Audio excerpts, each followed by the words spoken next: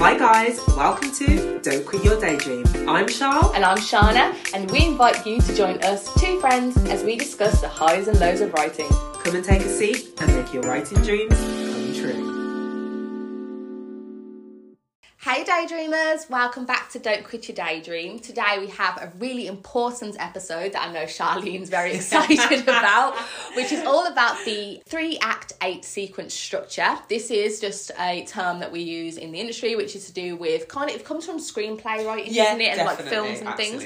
But lots of authors use them to basically structure their novels. Charlene is the expert in this. I don't use it. I know of it, and I think I use elements of it without knowing I'm using it. I think but so, I don't stick to it myself, whereas Charlene knows it a lot better and she has outlined using it in the past. So I'm going to go over to her and let her dive right in. There are other structures, by the way. This is not like the structure you have to use if you're going to be a writer. Like I say, I don't use it. It is a good way to just have an idea of certain beats, isn't it? Because I don't think I've tried to use it to outline before, and you know I'm not a very good outliner. Exactly, I'm more of a pantster. So I like to have it in my head, so that if I get to like a point in a story where I'm a bit stuck, I think what beat should naturally be happening here, just to get me back on track. And I've heard quite a few writers say that they use it in that way. But I think I think the reason why this particular one is quite popular, like Shana said, there are loads, and please don't think that, oh my gosh, you have to use this one, and if it doesn't work, no. So some people don't even need structure to write, they just write and they naturally know how to do it. But it's a good one because it's a popular one, and that's simply because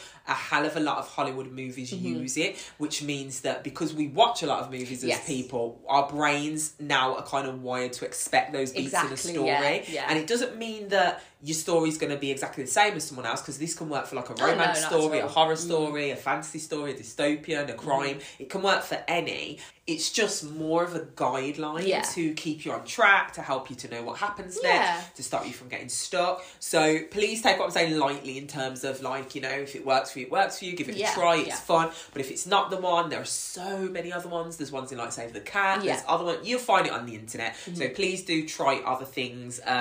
But this is one that I think is really cool. I think it works really well. And the reason I think I like it is because I am a pantser and it's so simplistic. Right. And that's it. So let's delve into it and talk about it. Let's talk about how it works and why it works and how we break it down. So obviously in a story we have the 3 acts. We have Act 1, we have Act 2, and we have Act 3, which really just resemble, if you want to keep it on a really basic level, the beginning, middle and end of your story.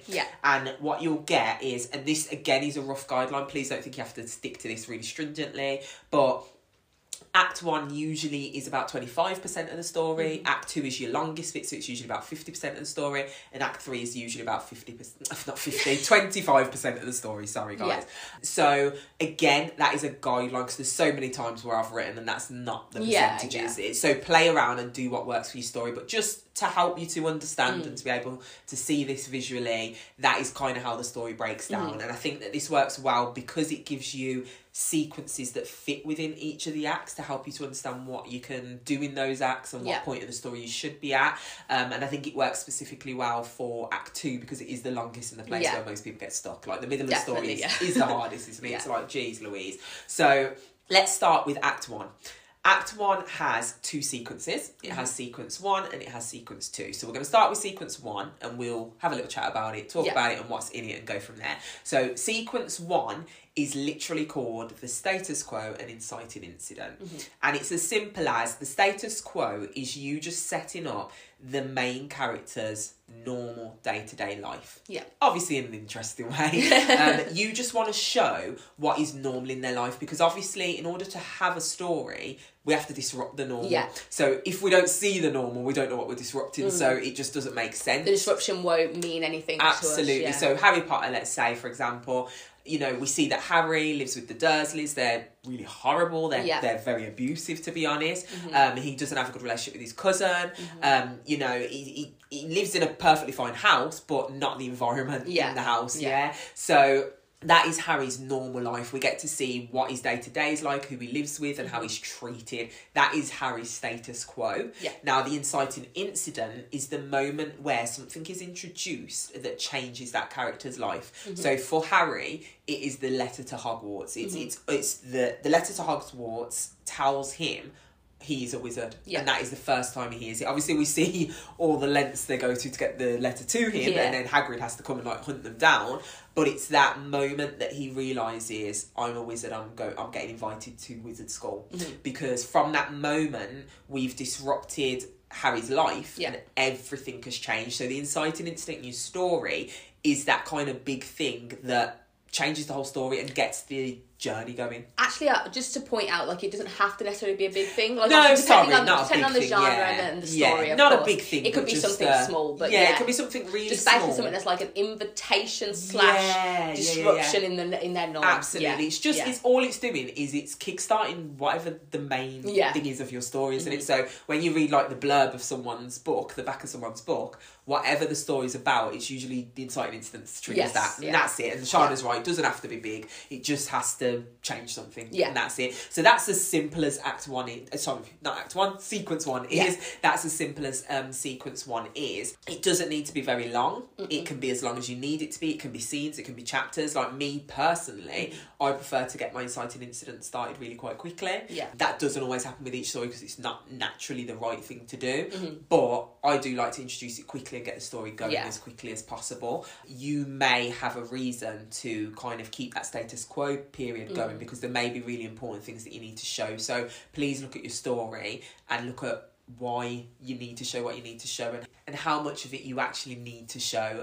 So again, there's no hard fast rule. It's just what works for your book, and the same with the inciting incident. Like Shana said, can be something small or it can be something big. It doesn't matter. It's what makes sense for your story. And go and listen to our other episode about structuring your story, which was a beginning, middle and end. I think we entitled it. That one we went into a little bit more depth about what your beginning could include, and those things will be things that you'd put into Act 1. Yeah, absolutely spot on. So Sequence 2, which is the last sequence in Act 1, is called the predicament and the lock-in. And it is really simple. It is as it sounds. The predicament is essentially the predicament that the character's been left in because of the inciting incident. So because of the inciting incident, then there's now a predicament. And a lot of times in stories, it's a choice. It's a choice that has to be made. We love a good choice for characters. It's a choice that has to be made. Or sometimes the character's not in a position to make that choice. So the choice is presented and kind of pushed on them. And the lock-in, because they pretty much go together so seamlessly, the lock-in is the moment where either the character makes that decision or the decision's made for them and they now are on the journey. It's the moment. No going back kind of thing. Absolutely. That I was just about to say. Sorry. No, I'm glad you've come in. The reason why it's called the lock-in is because they're locked in. There's no going back once that decision's made. So Harry, once he decided to go to Hogwarts, that's it. He's gone. He's on the train. You can't go back to being a normal boy after that. You can't go back to being a normal boy. You can't go back to, even when he goes back, because we do get to see Harry go back to the Dursleys, life will never be the same because you now know something that you didn't know. You know? So it changes everything. You know, let's take Twilight, the moment that she finds out that Edward is a vampire, it changes your whole world because you think that you're just in a normal human world and then bam, everything changes. So it's that moment where you now are firmly in that journey. So that really is Act 1. It's really quite simple when you think about it. And this is why I do like this, 3 Act 8 sequence, because it's so simple. It's not telling you what to write. It's telling you where you should be in the story, and that can look so different in every single story. Like I say, for a romance it's different, for a fantasy it's different. It's so varied, but at the same time it just helps to keep you on track so you can think, do you know what should be happening right now? And you might say, actually, you know what, something should have happened by now to disrupt my character's world. Why has that not happened? And when you're sometimes looking at your story and you're thinking, where am I supposed to be right now? It's just sometimes you go back to that and you think, you know what, I probably should already be at the inciting incident. Let me tweak that and just help yourself. So that's it. So that is really the end of Act 1. So let's move on to Act 2 because it is the longest one. Act 2 has 4 sequences because it's double as long. So sequence 3 it's the moment when you're introducing your character to this new world. So obviously they've had the predicament and the lock-in, they're now gone on the journey, and they're now in this new world. Whatever that new world is, a new relationship,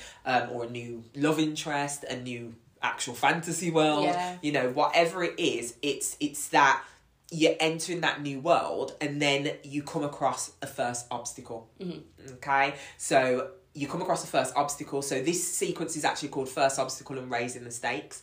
But there are times when I have seen people also add in the new world element. So I like to kind of tie in all three because I think they go really well together by saying your character enters this new world, they face their first obstacle, and that first obstacle raises the stakes in the story. Yeah. So usually they go there, everything's new, they're getting used to the world as it is now because it's not the same as it was in the status quo, and then they come across the first challenge of the story, which gives kind of a hint to what the main problem's going to be, but it doesn't necessarily need to be big again. Like you said earlier, it can be a really small thing. So like Harry, for example, it could be something as simple as, you know, his interaction with Malfoy, for example. He now realises, oh, okay, there's somebody who doesn't like me and is now out to get me. Because the moment when I always love this scene when he talks about, Malfoy talks about, he's talking about Ron and he's saying about, you know, you need to get the right friends. And he's like, I think I can figure out the right sort by myself. Something like that. It's like the most iconic line. I absolutely love it. It's the perfect line for a bully, isn't it? Yes, and it shows who Harry is. It really shows who Harry is, and it sets that up. So it's really the first kind of obstacle that the main character has to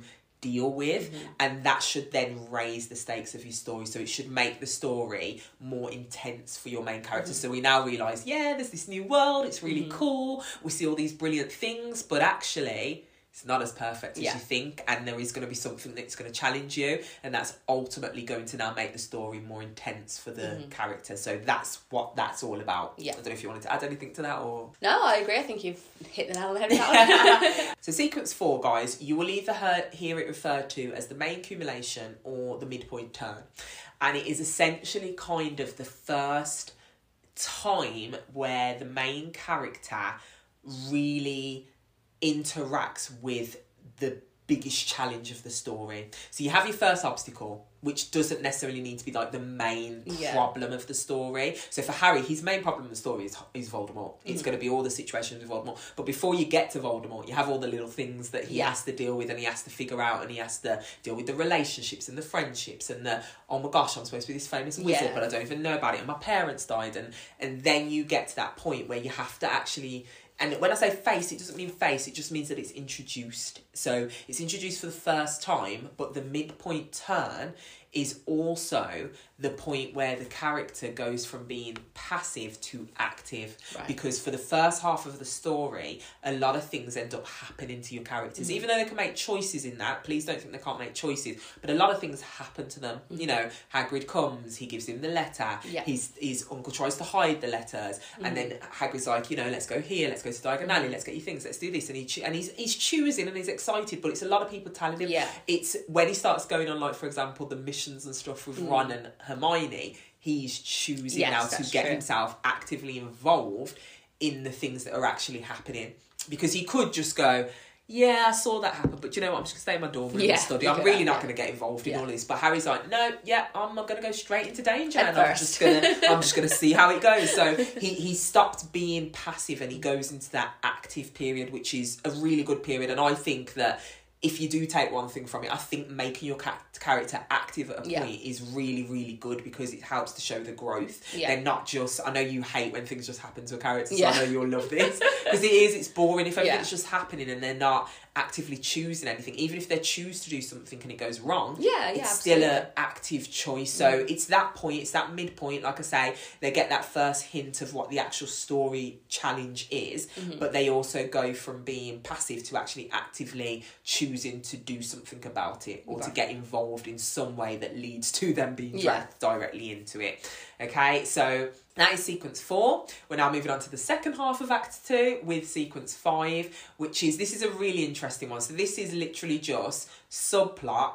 and rising action. Okay, so the reason why this usually is put here, because people just wants to get to that point of like, okay, we're facing the main thing, what the hell do we do now? And it's just the bit where a lot of writers find themselves in limbo and they don't really know what to do, how to deal with things. So this is always where they say it's just a really good point to actually start to work on some of the subplots. You should have already been starting to introduce them anyway, but it's a good point to really grow them. So if there's a romantic subplot, if there's a found family subplot, whatever it is, a side thing that's not your main big bad, but it's a side thing that you have to deal with. Like I think in all the Harry Potters, I think he has a lot of side things that are subplots, but add to the main plot. So it's like the Philosopher's Stone, you know, finding that and getting past the three-headed dogs and all. It is like a bit of a subplot, but it does add to the main story overall in the end. It's not facing Voldemort directly, but it is putting all these pieces together that eventually tell you this is all about him. Yeah. And this is all about the main thing.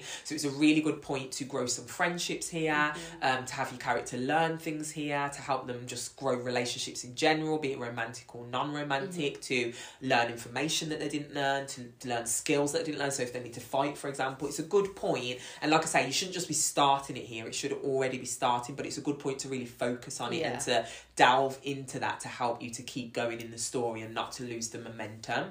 And obviously that just naturally the action will rise when those things happen, because things are getting more intense, there are more things at stake, and the more relationships you build, we always know in the story someone's going to die, so or something terrible's going to happen. Do you know what I mean? Something terrible's going to happen. So this is a good point to really build our relationship and love for people and things, so that when it goes wrong it hurts us, right? And that moves us really, really nicely on to sequence 6. So sequence 6 is called the lowest point. And I think it's so self-explanatory. Yeah. It is literally the lowest point for your character. It's where it's sometimes called all is lost as well. Yeah. So it literally is that point where the character feels like this is the lowest point and I have lost everything. Yeah. So if there's a big bad that they've got to go and fight, it's like, I can't do this. There's just no possible way I'm going to be able to do this. I can't manage this. So what's his name? Professor Quirrell. That's it. So Professor Quirrell, I think that point would be quite a good, I'm not saying this is definitely the point, but it is quite a good all is lost, because Harry's there on his own and he's like, there's no way of beating him. You know, he takes off the turban, we see the face, and it's like, little old Harry, it's over. It's over, he can't do it. And then he puts his hands on and the face burns, and it's like, what the hell? There's always that, like, but at that moment, it's like, he's going to get the Philosopher's Stone. And to be honest, it's probably before that moment. It's when he's down there. Yeah, and he's lost his friends. Like, he's lost his friends. Ron's been hurt, and then Hermione has to take him out. And he's on his own. Yeah, on his own, facing, not the big bad, but a big bad. And it's like, that's it, it's over. There is no, to be honest, before you get to the hands, that's the all is lost, because it's the actually, there's no way I'm going to beat this guy. Yeah. And in reality, there would have been no way. There would have been no way he could beat him.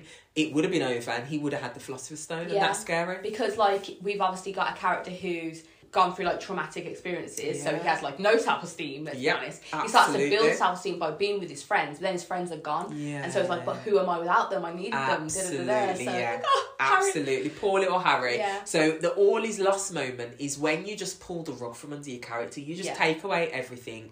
You make them feel like, obviously we know there's going to be a turnaround, but they need to really just feel like, I can't do this, I can't achieve this, there's no way out of this, or they need to lose something or someone. And it should really change them as a person forever. It should it should almost teach them how serious this is, that this isn't a game, this isn't a joke, this isn't the beginning when I entered the new world and it was all fun and sparkly. This is dark, this is terrible, this has happened, whatever it is. If it's a romance, it's going to be the first experience maybe of heartbreak, or that relationship goes wrong, or they like you found out that they betrayed you or something. Absolutely, or you at least think they betrayed you. Absolutely. It's got to be the thing that hurts your character the most, and they've got to feel that there is no way this can get better. And that is what sequence 6 is all about.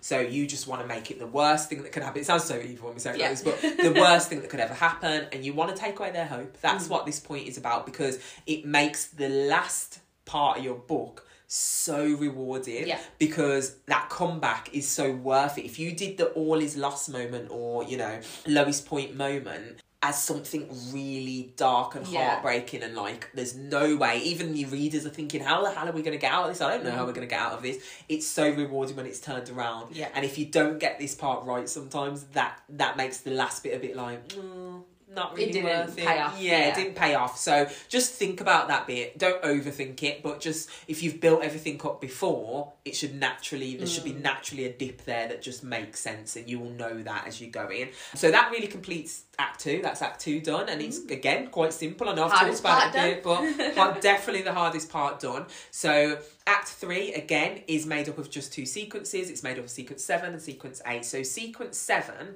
is called New Tension and New Twist. And usually here, the character learns a new twist that helps them. It's either a new negative twist that makes them realise someone who they maybe thought they were trusting betrays them. And it doesn't have to be that, that's just an example. Yeah, yeah. Or it's a new twist in that they learn some new information that helps them to beat the big bad. Or it's not that they necessarily learn it, but they've realised they knew it all along. Like, maybe they had a necklace that their mum gave them before she died, and they realised that that's the thing that has the power, and they didn't know the whole time. And they've had it with them the entire book, and not even known. And I think sorry, spoiler alert, but in Shadowhunters, there's a really good moment where that happens, and it's with Clary, and her mum has like this, no, not her mum, I think it's her mum's friend, and I think she refers to her as her aunt, I can't remember, I think it's Dot. She has like a tarot deck. And in it there's all the bad and all the good people are looking for this thing called the Mortal Cup, and it's one of like the mortal instruments, so they're looking for the cup. She realises that there's a painting of this cup on one of the tarot cards. And she has throughout the book accidentally sometimes had paper and like accidentally made things go in that paper. And she's then had to take it back out of the paper, and so she realises that she has the same power as her mum, and that her mum hid the cup in that, and she's the only one that can take it out. So it's like that new twist that's like everyone's like, it's over, we can't do this, like things are not going to work if I don't get this. And then she realises it's been here all along, like it's been right in front of my face the entire time, and I'm the only one. This is the clue my mum left me, I couldn't see it. And so when everything seems to be at the end and the big bad's like threatening, if you don't do this I'm going to kill your friends and this and stuff like that, she's suddenly like, I know where it is, and I can save everybody. It's not great because she has to give over the cup, which she doesn't want to do, but in that moment that's what she needs. So it's just revealing that thing, and that new twist obviously creates new tension, because then you've gone from that lowest point and then you're up again, because you now realise that, you know what, I may be able to do this. I may be able to win this thing. I might be able to, achieve the thing that I've been trying to achieve, or at least achieve steps towards it. So it brings the character back up from that lowest point. And then sequence 8 is the most simple one. It is literally the resolution. It ties up. So any promises that you've made throughout the book, so if you've shown something or revealed something or made it like you're going to reveal something later, you have to tie it up in the resolution. Everything that needs to make sense for that book, and I know sometimes there's a series and there's certain things that need to go into book 2, but one should still feel complete. Everything should be tied up. We should get a resolution and ending to all of the things that happened before. So anything we said was going to happen, anything that we're supposed to learn or find out or know, we need to kind of tie up as best as we can in that ending and show it's kind of the aftermath of everything that's happened before that, and where the character's at. Even if that is, there's going to be a book 2 and the character's journey is going to continue, there needs to be a closing point at the end of the book to show that this part of the chapter is over, but then it's opening up to a next part. So that is as simple as it is, and that's why I like it. It's just really simple, it's really easy, it stays in my head. As I say, I don't actively go out of my way to write down and plan out the sequences anymore. I've tried that style, that doesn't work for me personally, but I do keep them in my head, so that if I get to a point in my story where I'm like, I don't know what to do right now, I think where should I be roughly, and if I'm like, it's the lowest point, something terrible needs to happen, and I'm like, who's gonna die? It dips sky blue. So just I would use it like that. And as I say, this doesn't have to be the one you use. There are many sequences, sorry, not sequences, there's many structures out there that you can use, and you can dabble and you can try, but try them. If you're finding that you're trying to write a story and it's just not working, and you just can't get the feel and the natural flow of how it goes, because some people really naturally just can tell stories and it just flows. Other people can't, and there's nothing wrong with that. There's no right or wrong way to that. It's just we all have a different method. But if you do find yourself in a point where you're really just kind of scratching your head and you're thinking, I really don't know what comes next, or I don't know how to tell this, use something like this, use it as a guideline. You don't need to do a really detailed outline. When I am doing it, sometimes I just do like a sentence per sequence, a bullet point to help me to understand roughly where I would be, and then everything in between I'll figure it out, because I know that I've got to get to this point by the end of this sequence. So do what works for you, but I hope that this has really helped as just a rough guideline. I don't know if you want to add anything. I agree, and I think that having a structure that works for you is important, even if that structure is just beginning, middle, end. You know what I mean? Like, what do I need to be at the beginning? Where do I need to be in the middle? Where do I need to be at the end? It can be as simple as that. It can be as simple as one line, or some people do like 20,000 word outlines, don't they? Yeah. Like Abby Ellens. Could never do that. I don't think I could either. Never. However, she reckons she has a clean first draft because basically the outline is the first draft. Do you know what I mean? That makes sense. Yeah, so obviously everybody's different. Yeah. But what we really encourage is that you find what works for you. So this is just an invitation for you to explore this structure. Go away from here, do more research if you want to. Yep. What I'll do is when I put this episode on my blog, I will actually write down the sequences as well, just so you can see it written down as well. Yeah. If that helps, because I know it's a bit confusing to just hear it. It might be better to be able to see it as well. And to just play with it, like outline your story with the sequence. Maybe you use it, maybe you don't after you've done it. But you'll still feel more natural when you're writing because you've just outlined it, even if you never look at the outline. Do you know what I mean?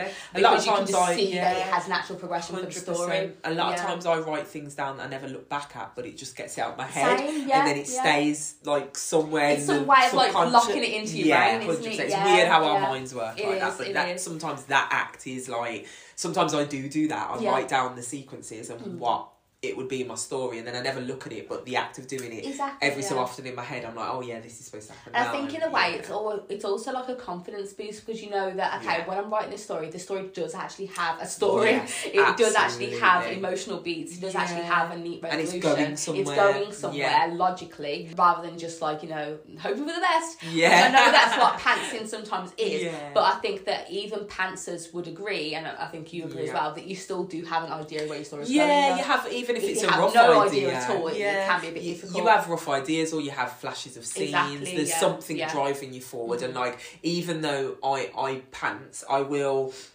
generally, some stories are different, but I will generally know the rough ending I'm working towards, and then as I write like a little chunk, I'll then learn the next chunk. So I'll always kind of know a few scenes forward. I won't just be like do you know what I mean? I'm like writing this line and making it up. No, that would be torment for me. Exactly. But like I will know a few. Like now I've got to a certain point in my story. I now know the next few scenes, and then when I finish them, I'll know the next few scenes, because as I write the scenes, they teach me what should happen next. Yeah, exactly. So you do have like some form of structure, even if you're pantsing. And I do think that if you are somebody, like two things, if you are somebody who wants to write quickly, sometimes an outline will help you, because you always know what's coming next. You don't sit down and think, okay, where am I going? It's just there.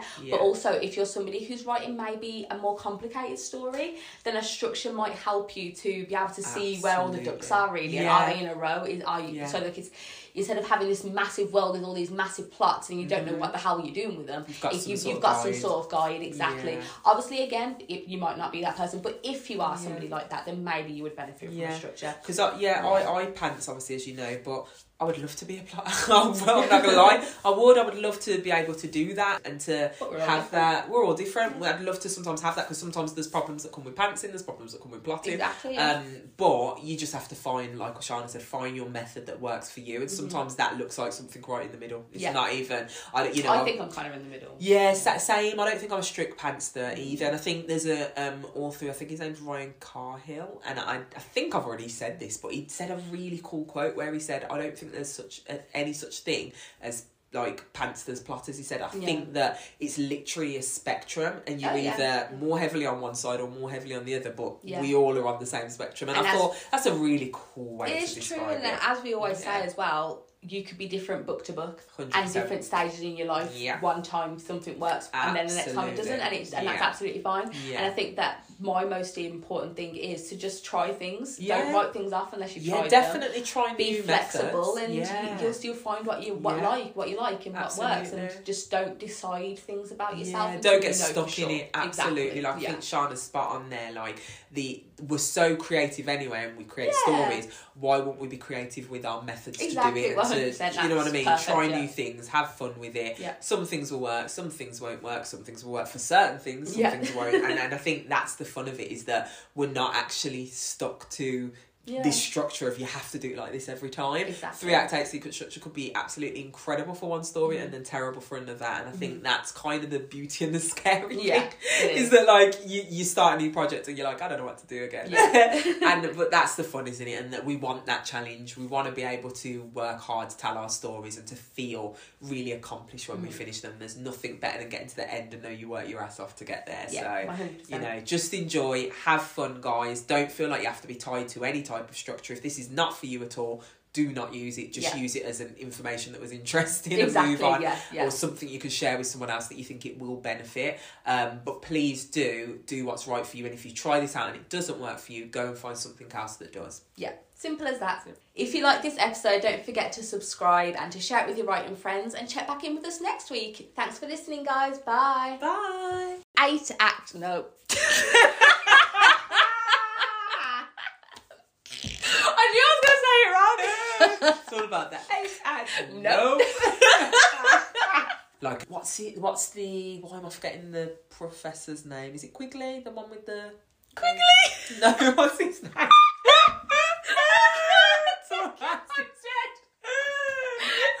What's his name again? Quirrell. I am dead.